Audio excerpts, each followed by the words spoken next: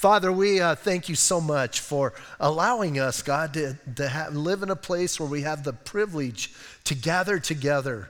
And God, once again, as we open up your word, as we begin to just examine what you have to say and look at how you affected and changed other people's lives, how you influenced their thought and their actions, Lord, we pray that we could glean from them and allow that thing to go deep in our heart and allow that thing to change us. So give us ears to hear, but more importantly, Lord, let our hearts be tender and receptive. And God, I just pray that once again, as we dig in here, that our lives would be changed, that we would not be the same people that we were when we came in. So God, we give you this time and we thank you for it, and we pray these things in Jesus' name. Amen. Hey, as Paul here is kind of continuing on that idea that we need to be people who walk in joy and who rejoice. And listen, again, that's not tied to circumstances and how we feel. This is the biblical part of deep joy in your heart.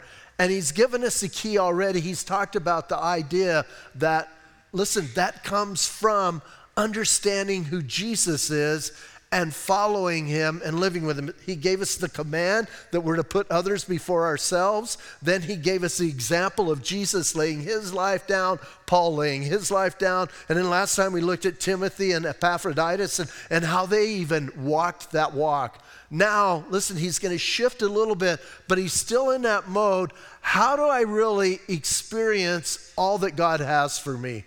And I think there's only one way. It's, what do we use? Listen, what do we use to validate our lives? What is the thing that we feel identifies us, the thing that is going to, as people look at us, they're going to see? So Paul here is really strong, talking about his relationship with the Lord. And listen, he tears down some things that a lot of us look for, maybe not his particular things, but we think, hey, if I achieve this, then I'm validated. Or I want people to identify and know me because of this. And Paul's going to say, man, we need to listen. We need to have an entirely different view from kind of what the norm is. So as we dig through this, I don't want us to just think about, well, that was good for him, but that doesn't apply to me. Because we're going to talk a lot about Judaism. And listen, most of us are not struggling with our past Judaism, or we weren't identified by that. But there's other things. So look as he starts here in verse 1 of chapter 3. He says, finally, my brethren, rejoice in the Lord. For me to write the same things to you is not tedious, but for you it is safe. So listen, Paul's bringing something up. He's been talking about joy or rejoicing quite a bit. And he hasn't put it all together, this rejoice in the Lord. But now, listen, now he's kind of anchoring everything into that. This letter could be, quote, the letter of joy, and giving us that. But I find it interesting that in chapter 3, he says, finally, then he goes on for another chapter and a half, or another 2 chapters, right? It's kind of like people say when pastors say, in closing, and then they keep going. Have you noticed I never say in closing? Because I don't get caught on that.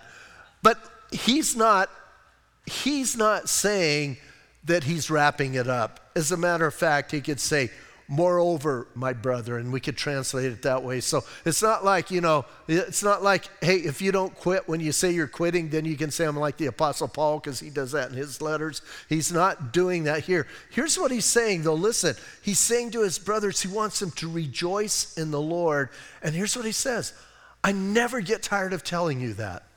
I never get worn out with that, because I want you to be safe. I want you to understand that's what our relationship with Jesus Christ should accomplish in our lives. And again, it's not this external, let's be happy, because, hey, we're not always happy, right? We don't always have things to put a smile on our face. Sometimes we walk through difficult things, hard things, and things that are hard for us even to process and put together that we never thought in our lifetime we would ever experience. So listen, he's not talking about, putting on this fake thing. He's talking about we rejoice, how? In the Lord. Just the fact that I'm in Jesus is enough for me to rejoice. So he's telling them, listen, I'm going to tell you this because I want you to be saved. And then verse 2 kind of blows me away. Listen to verse 2. I love the way the New King James does it. Beware of dogs, beware of evil workers, and beware of mutilation. Now, some of yours only say beware, and they list all three things. I like the idea, and in the original language, it's that way. Listen, he's being very emphatic about something is coming your way. Someone is going to try and infect you and affect your thinking and what's going on, and you need to be ready for it. And it's interesting, he starts out here with dogs. Now, most of us, when we think of dogs, we think of, maybe some of us have little designer bag dolls, dogs that you put in your little designer. Maybe we have those kind or whatever, but we kind of think of a household pet, right? Whenever I hear dog, I think of my dog Rocky that witnessed all over the neighborhood and kind of did those sort of things. And so you kind of think that way. When he's saying dogs, he's talking about savage packs of wild dogs. He's talking about, gross things going on. And here's what's sort of interesting. When you ever watch wild dogs that way, they don't have a problem turning on each other. Have you ever thought about that? A wild pack of dogs, they don't have any problem turning on each other. Isn't it interesting that Paul would bring that up in the aspect of losing your joy in Christianity, and we need to be careful. Now listen, I know he's talking about Judaizers that are coming in, and listen carefully, these are people who claim to be Christians who are still saying you need to do some other things in order to prove your Christianity. You need to be circumcised, you need to keep the Sabbath, you need to do those things. So that's who he's talking about, and he's saying, listen man, beware of those guys, because not only are they going to come and rip you off, they don't mind ripping each other off or ripping each other up. And he says, that's what's coming. So listen as he says, you need to beware of them.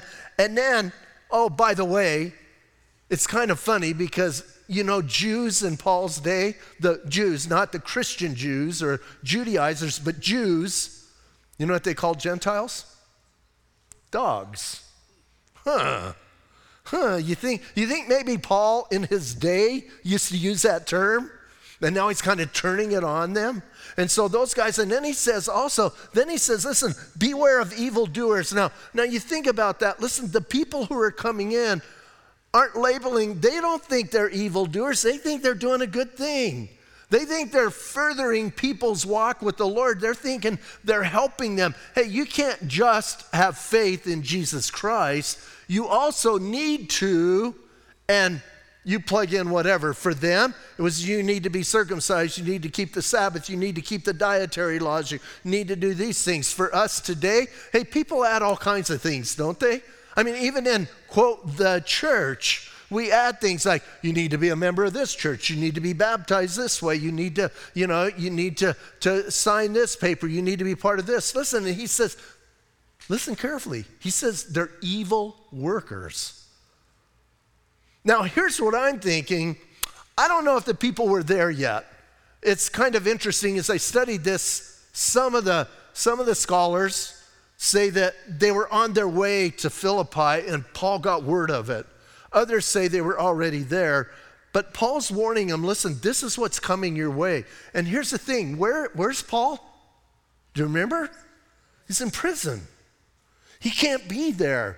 Can you imagine his heartache as he's thinking about these guys are coming and I want to protect you?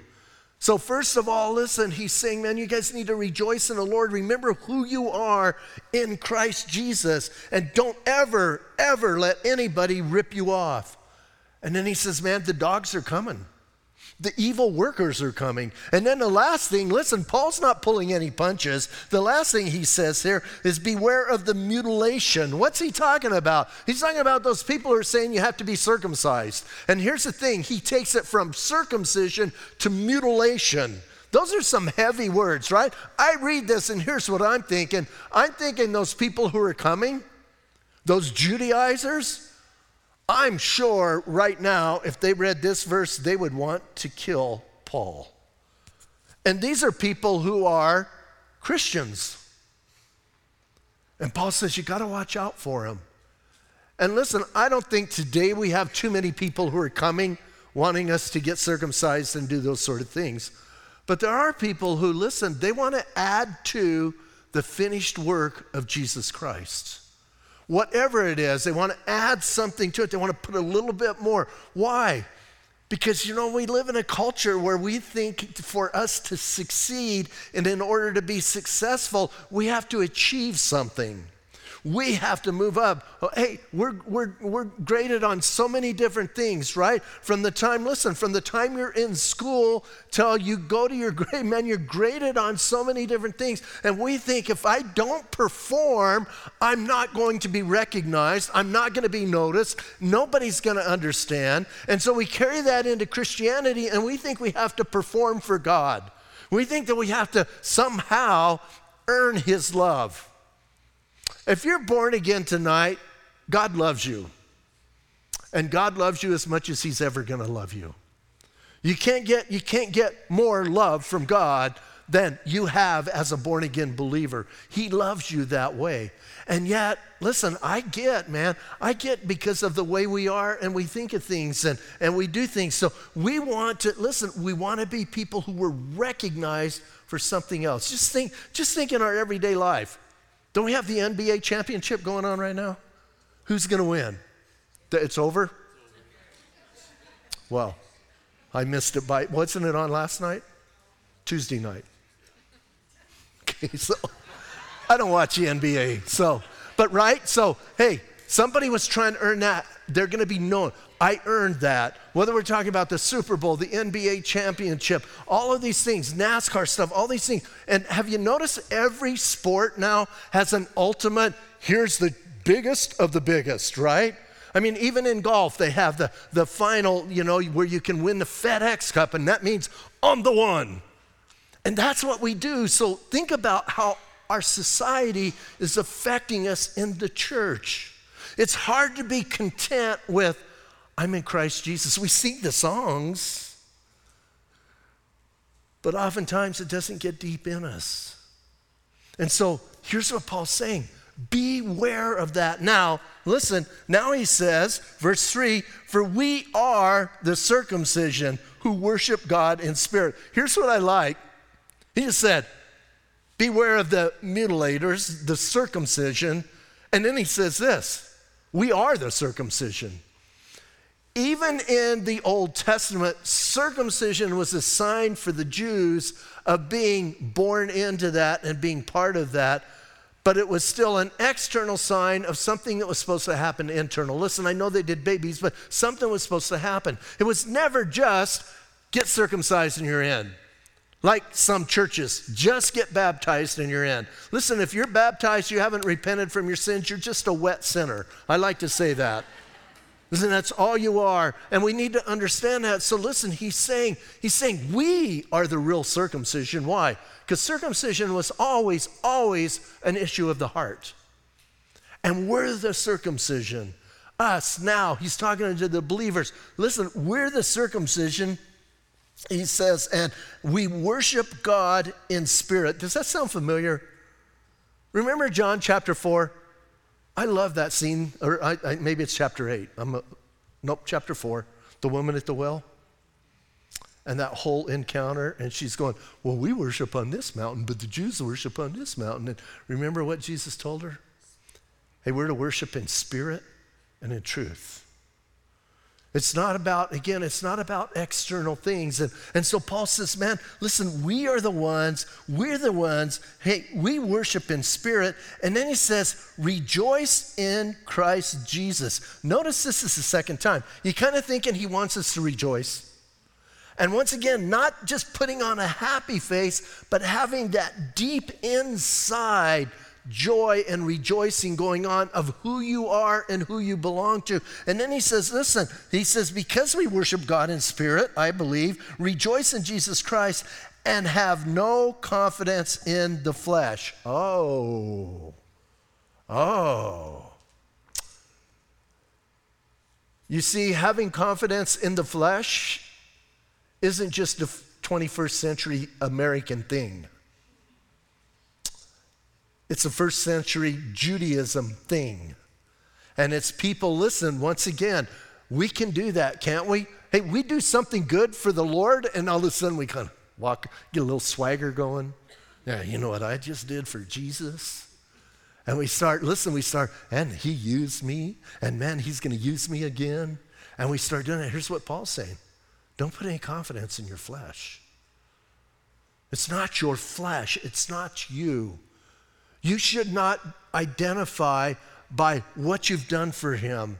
And you should not try and find your identity in what you've done for Jesus. Your identity needs to be simply that you're in Christ. And so he says, listen, don't put any confidence. And again, I think he's kind of talking to the Philippian believers about what's coming. But I think this is like one of those times, man, I really hope those Judaizers are listening. Because now he's going to lay it out. Listen, now Paul's going to get, like, he's going to go overboard. I believe he's sitting in that prison, and I believe he's like, I can't believe these guys are coming in and doing this. I can't believe they're doing that. And now I'm coming after them. And I'm not going to come lightly, and I'm not going to sugarcoat this. I'm not going to make it okay. As a matter of fact, I'm going to call them dogs. And then I'm going to call them evil workers. And then I'm going to call them mutilators of the flesh. But we're not that. And he says, because we don't have confidence in the flesh. Now he gets down to the nitty-gritty. This is the part that I just kind of like, because here's what I think. I think Paul is like, I'm done being nice. I'm done being the good guy. And if you want to talk turkey, let's do it. Do you ever do that with people who sometimes, man, they push you and push you and push you? I had somebody one time pushing and pushing and pushing me, and about number one, it was just about the Bible. And I finally got like pushed in a corner, and I finally said, okay, if you want to have this conversation, I will be glad to have this conversation with you. But let's be honest, I have studied the Bible for 20 years, now 30 years. Studied, not just read it, studied it for 30 years. You ready? You want to have that conversation? Let's go. And he went, I think I need to go home. And that's what Paul's doing here. Listen, those guys are coming in, and here's what they're boasting about. You want to talk about boasting? Here's what Paul's going to say. Want to talk about boasting? Let's go. Right? He's kind of had it. And listen, this is some of the deepest autobiographical stuff Paul ever says about himself, and especially about his past. He didn't talk about his past a lot. But here, man, he opens up and he goes for it. So he says, listen, we have no confidence in the flesh. Verse 4, though I also might have confidence in the flesh, if anyone thinks he may have confidence in the flesh, I more so. I like more. This is kind of a good way. I have no confidence in my ability to speak. So listen how great this is. Here's what he said. You want to talk about it? You want to talk about achievements? You want to talk about who you are? You want to talk about what you've done? Let's talk about it. And this is kind of crazy, isn't it? Does this sound like the Paul that we know? The Paul that went in and planted churches? The Paul that would always point people to Jesus? Are you kind of getting his heart right here? He's had it. And I think he's a little bit desperate, not in a sense that he's lost it, for those people in Philippi, because he can't be there.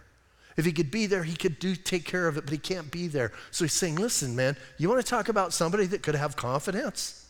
Let's talk about them, and now let's look at my life. And here's this life. We're going to read it and then come back. But he says, listen, he says, have confidence in the flesh. I more so. He says, circumcised the 8th day, of the stock of Israel, of the tribe of Benjamin, a Hebrew of Hebrews, concerning the law of Pharisee, concerning zeal, persecuting the church, concerning righteousness, which is in the law, blameless. He lists 7 things there, and he kind of just rattles them off, right? And he goes, you want to talk about your pedigree? You want to talk about what your family was like? You want to talk about what you've achieved? Let's go.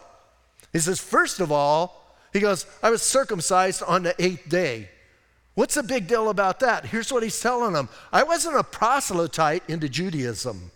I was raised in Judaism. From an infant, I started from an infant. According to Leviticus, my parents followed the law, and I was circumcised on the 8th day. And then he says, of the stock, right? Of the stock of Israel. I'm part of Israel. I've always been part of Israel. That's who I am genetically. And then he says, a Hebrew of Hebrews. My parents were Hebrews. My grandparents were Hebrews. You getting what he's saying? So here's what he's saying. Okay, Judaizers, let's talk. I know what I'm talking about. Why? I was circumcised on the 8th day. I was part of this family. I was part of this move of God as a nation. And my parents and my grandparents and my grandparents, we were all Jews. And then, here's what I love, man. He kind of throws this one in there that I don't think a lot of us would catch. Well, the Hebrew of Hebrews came after this, sorry. He says, of the tribe of Benjamin. Why does he bring that up? Why does he bring Benjamin up? Saul, someone said, yeah, that could be it, but even greater than that. Do you understand that Benjamin was the last son? Born to Jacob. And do you know where Benjamin was born? In the promised land. He's the only son that was born in the promised land. A lot of history with Benjamin. And Benjamin was the only tribe that went with Judah when the split was. We just read about that if you're doing your Bible reading, right? We just had the Civil War where you had Rehoboam to the south and Jeroboam to the north. I always like to tell people it's the Boam brothers, Ray and Jerry. It kind of helps you remember that. It's kind of a thing. It's stuck in my head good. And you had the Civil War, and 10 tribes went to the north, 2 stayed to the south. Benjamin stayed with Judah. And that's an interesting thing as you begin to look at it. Benjamin's a very special, listen, he was a special son of Jacob. And then it's a special tribe that even when it talks about, it never says hardly ever Benjamin and Judah. What does it say? Judah. But yet Benjamin was right there. And then the first king of Israel was Saul from the tribe of Benjamin. And then we have this Saul. Do you understand what he just said? Not only am I all those other things, I'm also from the tribe of Benjamin. Now, another fascinating thing, I believe, is people say, by the time the first century came around, every Jew, and they make a blanket statement, so we always have to be careful of that. Every Jew had lost their family line and their heritage. Seems to me Paul remembered, right? He knew what tribe he was from, and I think a whole bunch more knew what tribe they were from. There's this whole group of people, and their last name is Levi. One of them makes pants. I think they knew what tribe they were from, huh? Usually if your last name's Levi, that might mean something. There's a whole bunch of other Jews named Simeon. You think they might know where they were from? It always cracks me up when people go, well, they just don't know. I'm thinking, no, you don't know. I think they know. Paul surely knew from the tribe of Benjamin. So now we have all that. Listen, he laid that part. So this is he starts out giving them his pedigree. Let's say it that way. Here's my pedigree. Do you put stock and faith in your heritage and who you are? Is that something that you want to be used as, this identifies me? We need to be careful. Listen, I don't think there's necessarily something wrong, but I also think we need to be careful with that. And we need to watch out. And then he says, listen, not only does he talk about that, now he gets into his relationship or his walk. He says, concerning the law, a Pharisee. Now, when we hear Pharisee, what do we think? We call people Pharisees that are hypocrites, right? In Paul's generation, in Paul's day, do you understand that if it wasn't for the Pharisees, we probably would not have the Old Testament? They were the ones who protected it. They were the ones who took care of it. They were the ones that made sure that it was copied right and preserved for us. So, by the time of Jesus, they had been somewhat messed up and done bad things. But as far as a group, when you just think of a Pharisee, they're the ones who protected the law. Most of the Pharisees had the entire Old Testament memorized. Can you imagine memorizing Numbers? First Chronicles? I'm sure they skipped those. That was sarcasm. Listen, so here's what he's saying. There's not too many. As a matter of fact, most people estimate by the time of Paul's life, there were maybe 6,000 Pharisees. That's not a lot. And here's what he says. You want to talk about the law? You want to talk about circumcision? You want to talk about keeping the Sabbath? You want to talk about the other 613 laws? I was a Pharisee. Wow. You see what's going on here? You see, he's ready, right? He's ready to do battle. So he goes, listen, man, I was a Pharisee according to the law. And then this one really gets me. He says, according to zeal, concerning zeal, I was persecuting the church. Hey, nobody else was doing that. Do you remember in Acts chapter 9, Paul went and asked for a letter to go to Damascus to take care of the church that's going on there, and he goes on the road to Damascus. Remember what happened on that journey? We're going to find out here in a minute.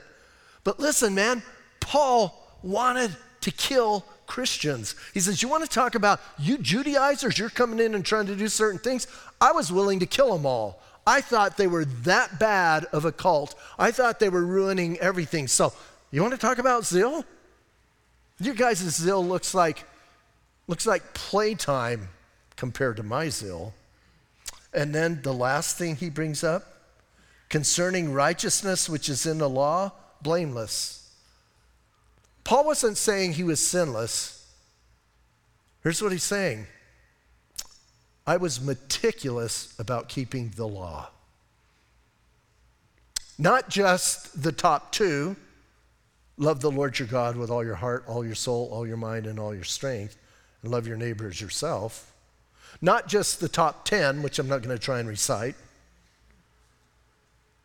All 613. Every time I think about that, it blows my mind. I mean, you know, I know a few of the Old Testament laws that are not within the top 10. I know a few of those, but 613, it would be hard to try and keep track of 613 laws, right? You're kind of thinking about, can I eat that bug? How many legs does it have? And you have to think through those things. Or my favorite one is roadkill. Listen, God doesn't put it that way. He doesn't say, thou shalt not eat roadkill.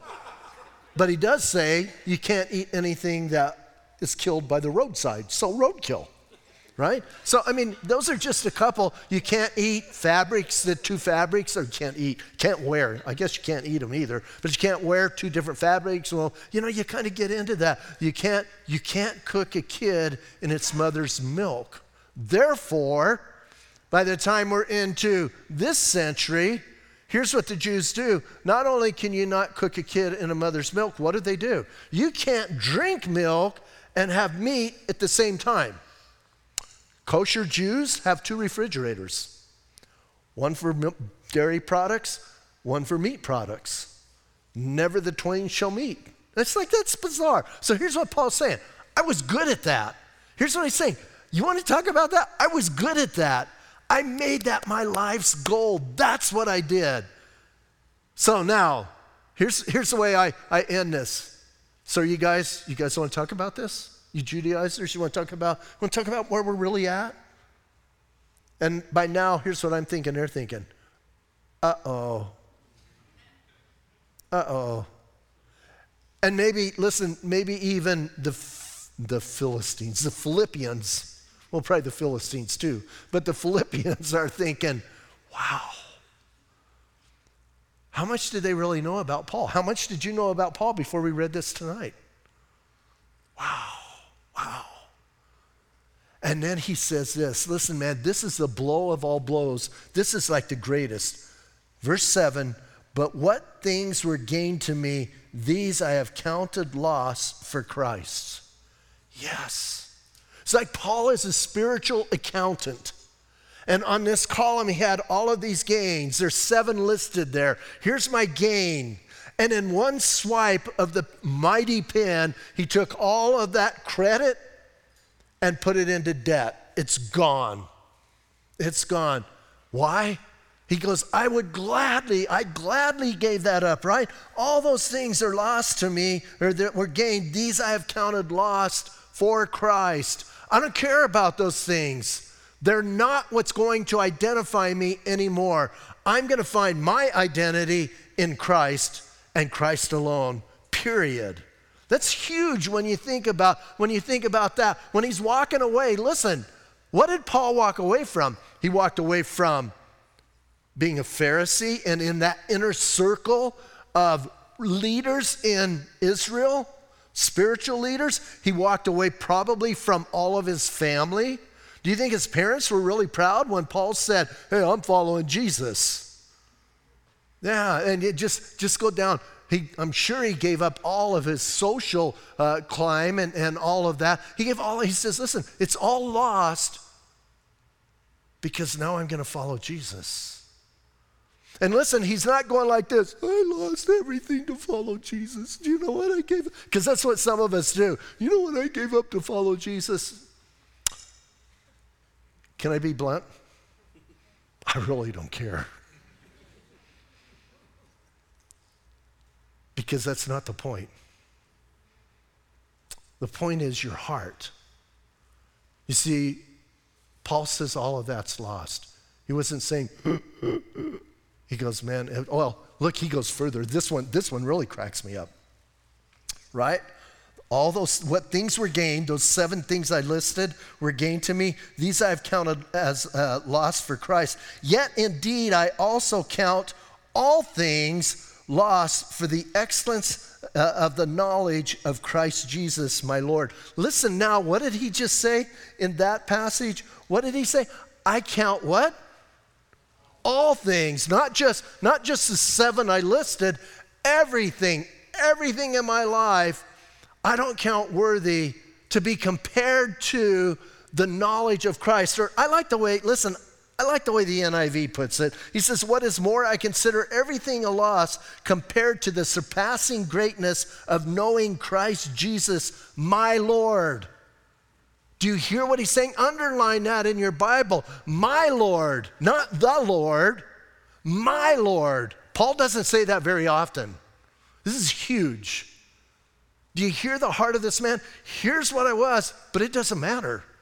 Nothing matters compared to getting to know my Lord. He's going to go on with that for a moment, so we want to plant that seed. And listen, that word for know is intimately known, not just I know about. We can know about people, right? It's kind of like this. A lot of you guys that I'm looking at, you guys know me, but only a few of you know me. And that's a big difference, right? And so he's talking about that second, I know. I want to intimately, I want to be close. I want those details. So listen, man, again, he says, all things are lost for the excellence of the knowledge of Christ Jesus, my Lord, whom I have suffered the loss of all things and count them as rubbish that I may gain Christ. Now, this is a guy who's sitting in prison, so obviously he's lost everything, right? He's at that point, and I don't think we all need to go to prison to prove that point. But he says, listen, man, I've lost everything. Everything is gone. Family, friends, material things. I got nothing. Even some of the people that went to prison with me, now they're turkeys and they're doing their own thing. He doesn't say that, but he thinks that. But then he says, listen, and I love the way the New King James and stuff, they try and clean it up. They're rubbish. Do you know what the Old King James says? It says it's dung. Do you know what dung is? Do I have to explain that? Everybody know? All right. Think about what he says. Listen, and the Greek word is a lot worse than our English word dung. Just look it up. You know what? I have something to find here. You want me to define it for you? Listen. It can mean muck of many kinds, excrement, rotten food, bits of left of a meal as not worth eating, a rotten corpse, nastiness, decay are constant elements of its meaning. It's coarse, ugly, and it's a violent word implying worthlessness, uselessness, and repulsiveness. That's a lot of definition for one word. So you kind of listen to what he's saying. All of that, that's what he thinks of it. Wow. That's intense, isn't it? I mean, aren't you a little bit blown away? And he says, listen, this is what I think of things. Why? Compared to knowing Jesus, what is it that compares to knowing Jesus? What is it that even comes close? What is even in the same universe? And he says, that's where I'm at. And that's where we need to be at. Listen, he's not just talking about him. He's talking about all of us. And he says, listen, all of that is rubbish, is dung compared to my relationship with Jesus Christ. I'm paraphrasing. I want to be found in Christ. I remember, I just have to share this, it came in my head. The very first time I taught at Calvary Chapel Bible College, when I was going to the Bible college, they let the students teach once in a while on Sunday nights. And the very first time I taught, I wanted to teach this passage. I don't know why. Dumb, I guess. But I remember I got to this part about rubbish, and I wanted to say dung, and I couldn't remember the word dung. And I'm going, well, the King James says, and I couldn't think of it. I'm just like, and I didn't write it down, of course. And I'm just like, And 3 students yelled, dung, Pat, dung, it's dung. So I'll never forget that. So whenever I teach this, it rings in my head. Then the director gave me a good clue that I'm not going to share with you because I use it sometimes. He said, when you can't remember the word, just go, you know that word. Like it's on purpose, and then people say it to you, and you go, yeah, that's right, you know. So anyway, if I ever do that, now you know why. You know why if I'm talking and I'll go, you guys know, and you say it to me, and I act all smart. And that stuff I have to get rid of. So listen, he says, I count them as dung that I may gain Christ, verse 9, and be found in him. Do you kind of get this idea? That Paul was about this deep emotional and real relationship with Jesus. He's not talking about being found in him when he dies. I want to be found in him right now. I want people, when they look at me, to understand I have this dynamic, real relationship with this one called Jesus Christ, who's my Lord, not just the Lord, my Lord. Again, I challenge you, go through Paul's writing, see how many times he says that. And he says, listen, man, he says, I want to be found in him, and then not having, verse 9, my own righteousness, which is from the law. If anybody could talk about having righteousness from the law, that guy could. I'm sure there were some other Pharisees who were good too at that, but Paul's saying, listen, man, I don't care about that righteousness. Why? Because the Bible tells us it's all filthy rags, but he says, listen, he says that I don't, not having my own righteousness, which is from the law, but that which is through faith in Christ, the righteousness which is from God by faith. Oh. You see, we can list all of these things we do, and God is not impressed. And I'm going to be really honest, most people you listen to aren't either. They're just being kind listening to you. But here's what he says. It's not my righteousness. It's God's righteousness in me. It's the fact that he works through it. I want to be clear. He's not talking about no righteousness. He's talking about a righteousness that comes from a relationship that is something that grows within you, not something you work up, not something you read about, it's something that is real inside of you, and it's coming out of you because it's God's righteousness. And you're not looking to save yourself. You're looking for God to demonstrate his love. Well, let's go on. He says, listen, he says, the righteousness which is from God by faith, verse 10, that I may know him, that I want to know him. Again, he brings that up, right? Do you kind of get the idea? How long has Paul been walking with Jesus? About 30 years. It's been a while. And what is he saying? I still want to know him. If you've had a long-term relationship with anybody, you understand something. Just because you've had a long-term relationship, you still can get to know them. I've been with Gaynell more than 50 years now, and I still, man, there's still things I want to know. There's still things I want to discover. There's still things I want to understand. And part of it is I know she's a woman, so it's very limited, but because women are hard to understand. I'm not putting women down. I'm saying guys understanding women. What did I mean by that? No, I'm kidding. But listen, here's what Paul's saying after a 30-year relationship with the Lord. I want to know him. Do you feel that way? Not I'm glad I was introduced to him 30 years ago on the road to Damascus. Not I'm glad he interfered in my life, although all that's important. I want to know him. I want to know him today. I want to know him more today than I knew him yesterday. Are you getting the heart of this guy? Man, this is mind-boggling. This is some of the greatest insight into his life. He says that I may know him and that I may know the power of his resurrection. Wow. Do you hear Paul saying, what is it in our minds? What do you think is one of the most powerful things God ever did? I think raising Jesus from the dead. And here's what Paul says. I want to know that power. Not I want to know that power so I can do great things. I want to understand what went on. I want to understand that power. And then, listen, he goes a little bit further. This is kind of hard for some of us. And I want to know the fellowship of his suffering. This is the third time Paul brought up fellowship. Check it out. Go back and read chapters 1 and 2. Third time he brought up fellowship. The other fellowships we all kind of like. You like knowing the fellowship? You want to be joined, united, koinonia with the sufferings of Christ? Woo! That's somebody who's pretty dedicated. I want to know. I want to have the fellowship of his sufferings. I want to understand that. I want that to be part of my life. Now, I believe it is part of Paul's life. I mean, if you read his list of things he's gone through, he's pretty much accomplished. The only thing he hasn't done is get crucified, but he's pretty much accomplished the rest of it. And he goes, I want to know the fellowship. I want to do that. And he says, listen, I want to know him. I want to know the power of his resurrection. I want to know the fellowship of his sufferings, being conformed to his death. Now listen, this isn't a death wish. Paul just wants to understand what all of that means and what does the death of Jesus mean in your life.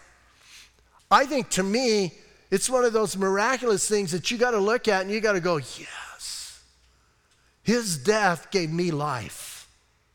He willingly sacrificed himself so I could have life. Oh, and then here's the kicker part. And verse 11, if by any means I may attain to the resurrection from the dead. Now listen carefully. Paul's not going, I really, really hope I'm going to go to heaven.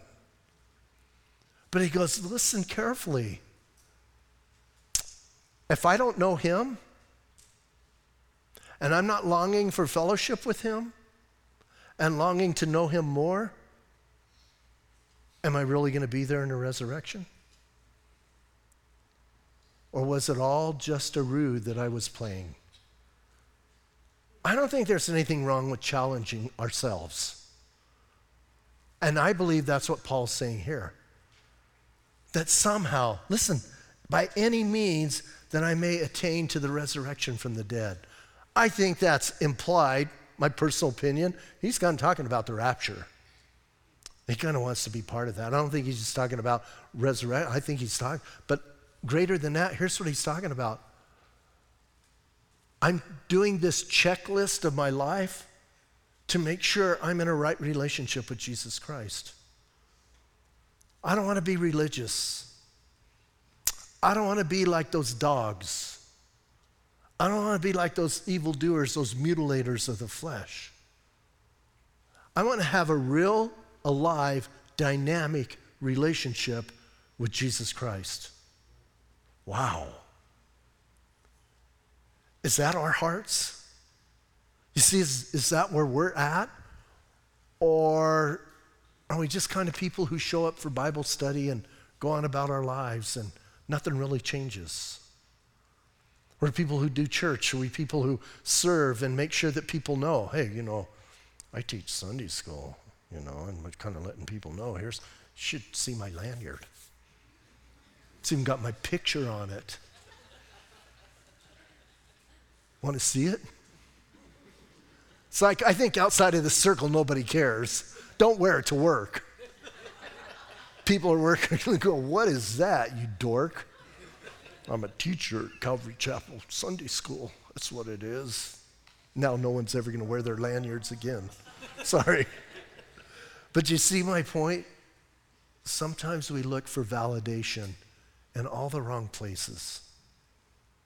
And it's ingrained in our culture. Listen, I understand this is a battle for us. It's ingrained in our culture. It's ingrained in us from the time. Think about when you went to school. What was ingrained in you? Success, success, success, success. If you're like me and you're rebellious, you go the opposite direction. But it's ingrained, isn't it? Think about it. It's ingrained. You got to be successful. You got to be successful. In business, you got to be successful. As a pastor, you got to be successful. How about this? I just want to know him. That's all. I just want to know him, and I want to know the power of his resurrection, and I want to know the fellowship of his suffering, that somehow, I can begin to comprehend his death. That by some means, I'm going to be part of that someday. But right now, I just want to know him. That's what Paul's saying.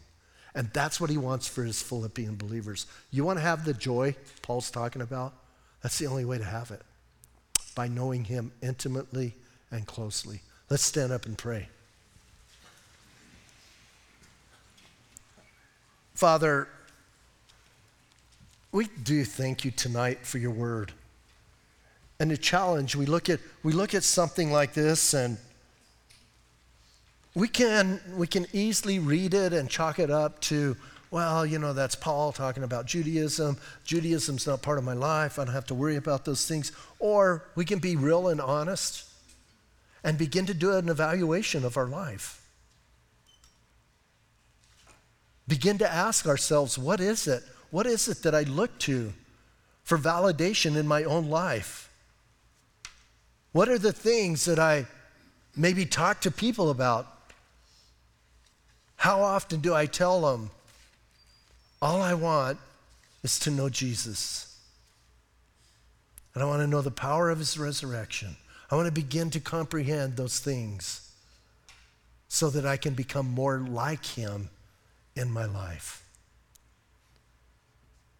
God, thank you. Thank you for men like Paul who walked the walk and went through those things. And I'm going to ask you to stay in that attitude of prayer for another couple more minutes tonight. And if you are here and you've never asked Jesus to come into your life, you've never asked him to forgive your sins, you've never recognized what he's done for you on the cross, tonight is the night. Listen, this is a good time to do it. It's a good time to shed all of that stuff you've counted on. Maybe you've been a real religious person. Maybe you've been a person who, you've accomplished certain things, even in Christianity, that you've kind of counted as quote, brownie points or good points for you. And yet, in your heart of hearts, you've never even got on your knees and got on your face and asked Jesus to forgive you of your sins. So if I'm talking to you tonight, now is the time to repent. Now is the time to change. The Bible's pretty clear that you need to come to the place where you understand you're a sinner. Shouldn't be hard. That's a reality that all of us know. Might be hard to kind of admit it, not even out loud, but just admit it in our hearts. But you have to come to that place. And then you have to understand that your sin has separated you from God. That's the wages of sin. That's the bad news. The good news is Jesus Christ came, went to the cross so that you could have a relationship with God. And he can wipe away all of your sin, take care of it. And tonight, all you have to do is accept that. Say yes to him. So if you want to do that, I'm going to lead you in a prayer. And you can say this prayer with me out loud. You can say it silently. But the most important thing, this has to come from your heart. This has to be a real, sincere prayer. if you're backslidden tonight, say this prayer with us. Man, come home. Come back to Jesus. If you're watching online, you can say it right where you're at. Jesus, tonight, I confess to you that I am a sinner. I'm sorry that I sinned against you. And right now, I'm asking you to forgive me. Jesus, thank you for dying for my sin. Thank you tonight for your forgiveness. And right now, I'm asking you to come into my heart and change me. Jesus, I want you to come into my life and guide me. Tonight, I'm asking you to be my Lord and my Savior.